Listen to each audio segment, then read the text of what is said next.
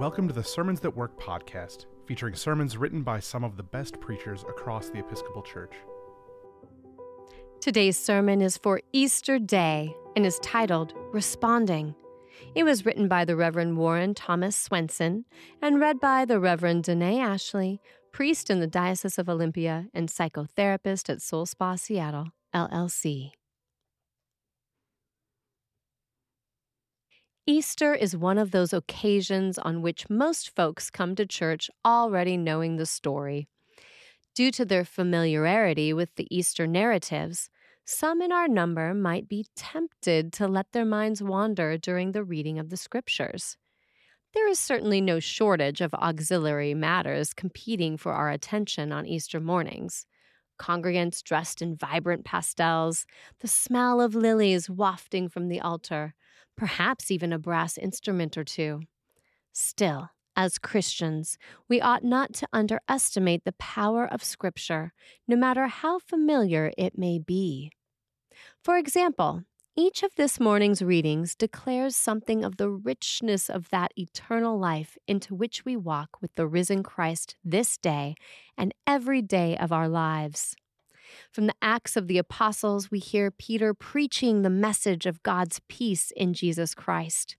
God raised him on the third day and allowed him to appear to us who were chosen by God as witnesses. He commanded us to preach to the people and to testify.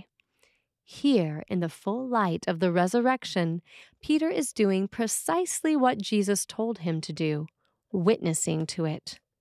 From the letter to the Colossians, we hear the assurance that we are raised with Christ. There is no more waiting. We are inheritors of resurrection life now. So, when it comes to being compassionate, kind, humble, patient, and loving, there's no time like the present. Both of these readings are to be commended for further prayer and study. But this morning, the resurrection account from John's Gospel deserves a more fulsome exploration, especially given its relative familiarity to us. Mary Magdalene comes to the tomb and sees that the stone has been rolled away from it. With the news that the Lord's body is gone, she runs to Peter and John, or, as he's called here, the disciple whom Jesus loved.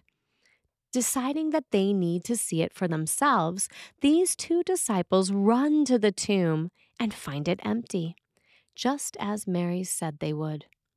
The linen wrappings are lying right there inside, but there is no body to be found. One thing we might miss because of our previous experience with this passage is that Mary Magdalene, Peter, and John each have a different reaction to the empty tomb. John, the text tells us, saw and believed as soon as he entered the tomb. Until this point, the disciples had not understood what had been told to them, that Jesus must rise from the dead. Apparently, this is when it clicks for John, right as it's unfolding before his eyes. As for Peter, the scripture isn't as explicit. Maybe he gets it, maybe he doesn't. It would seem as though he has some more thinking to do. He and John both return home. Mary, on the other hand, doesn't seem to get it at all, at least not yet. And can she be expected to, amid the shock of these pre-dawn hours? It's no wonder she remains at the tomb to weep. Thinking his body has been carried away, she is left to lament the fact that she has lost Jesus a second time. It can be tempting for us to try to identify with the major players in this, or any of our more familiar scriptures. In search of a way to connect at a deeper level with prominent biblical figures, we may find ourselves wanting to determine which ones we are most similar to and why. This is the sort of thing we do when we ask ourselves, am I a Mary or a Martha? Upon hearing the familiar account of Jesus visiting the sisters' home in Bethany. There is nothing inherently wrong with the desire to relate to a particular individual in this or any other biblical passage. But by doing so, we may run the risk of limiting our perspective, when instead we are called to expand it. Perhaps in this case by finding points of connection with several of the people we encounter. Take, for example, the 3 disciples we meet today. Are we not, each of us, some combination of John, Peter, and Mary Magdalene? It might depend on the season of our life and our time and location along the path of our Christian journey. We are John when we see something and believe it. We are John when the object of our heart's desire dawns on us in real time, when the realization of it causes all the puzzle pieces to fall right into place. We are John when we arrive on Easter morning without one shadow of a doubt that Jesus is risen. There was a woman who, not too terribly long ago, sat alone by a hospital bed where her husband of 61 years lay dead. It had only been a few minutes since his passing when the chaplain walked in to see her. But before he could speak, she put her hands up quietly and gently shook her head. "I know where my husband is," she said sternly. "If you want to find somebody who needs convincing, you'll have to go someplace else." We are John when we rest certain and secure in the bonds of our belief. We are Peter when we are not quite as certain. Peter when it takes just a little longer to sort it all out. The story is told of a young girl, maybe 3 or 4 years old, who went to Sunday school and church with her grandmother one Easter morning. On the way, her grandmother explained to her the story of Jesus' resurrection, including his death on Good Friday.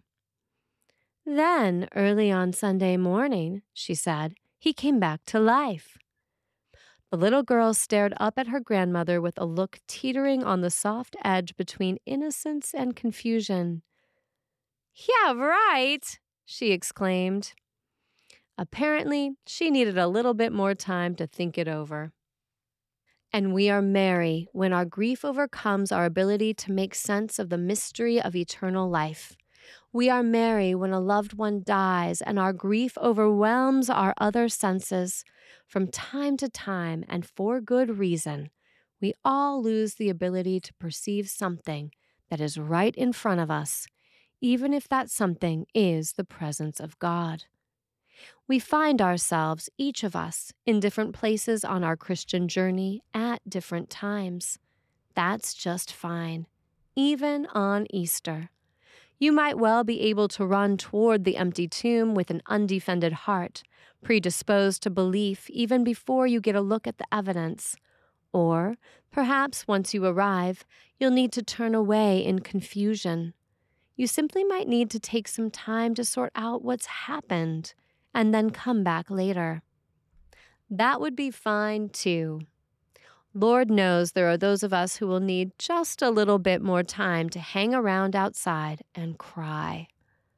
None of our possible responses changes the truth of the matter, that whoever you are, wherever you are, Jesus is right there by your side.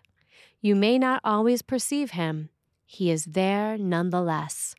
He is waiting to say your name, and even when you least expect it, to remind you of the faith you have deep inside. That faith which can only be instilled by the one through whom all things were made. That faith which is all that is necessary to go out and proclaim the one who lives. The Reverend Warren Thomas Swenson is a priest of the Diocese of West Missouri, currently serving as Associate Priest of Southeast Tennessee Episcopal Ministry, STEM, a system of yoked congregations in the Diocese of Tennessee.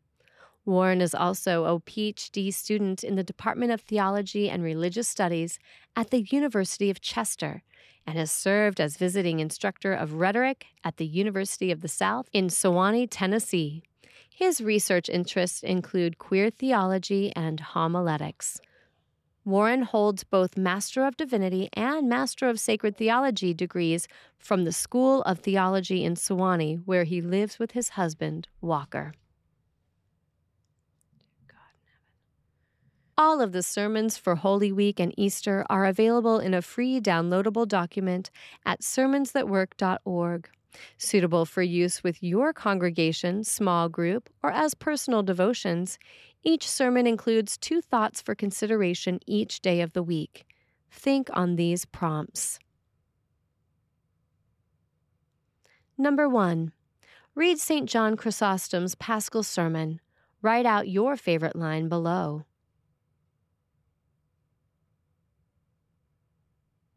Number 2. How will you keep this feast?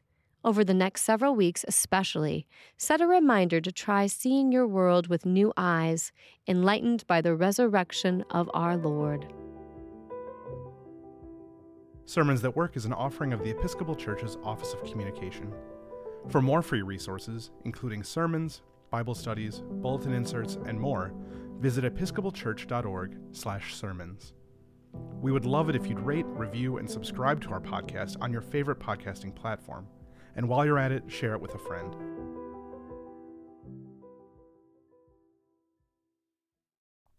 You're invited to join thousands of Episcopalians, neighbors, and friends this summer at the Love Always Revival at the KFC Yum Center in Louisville, Kentucky.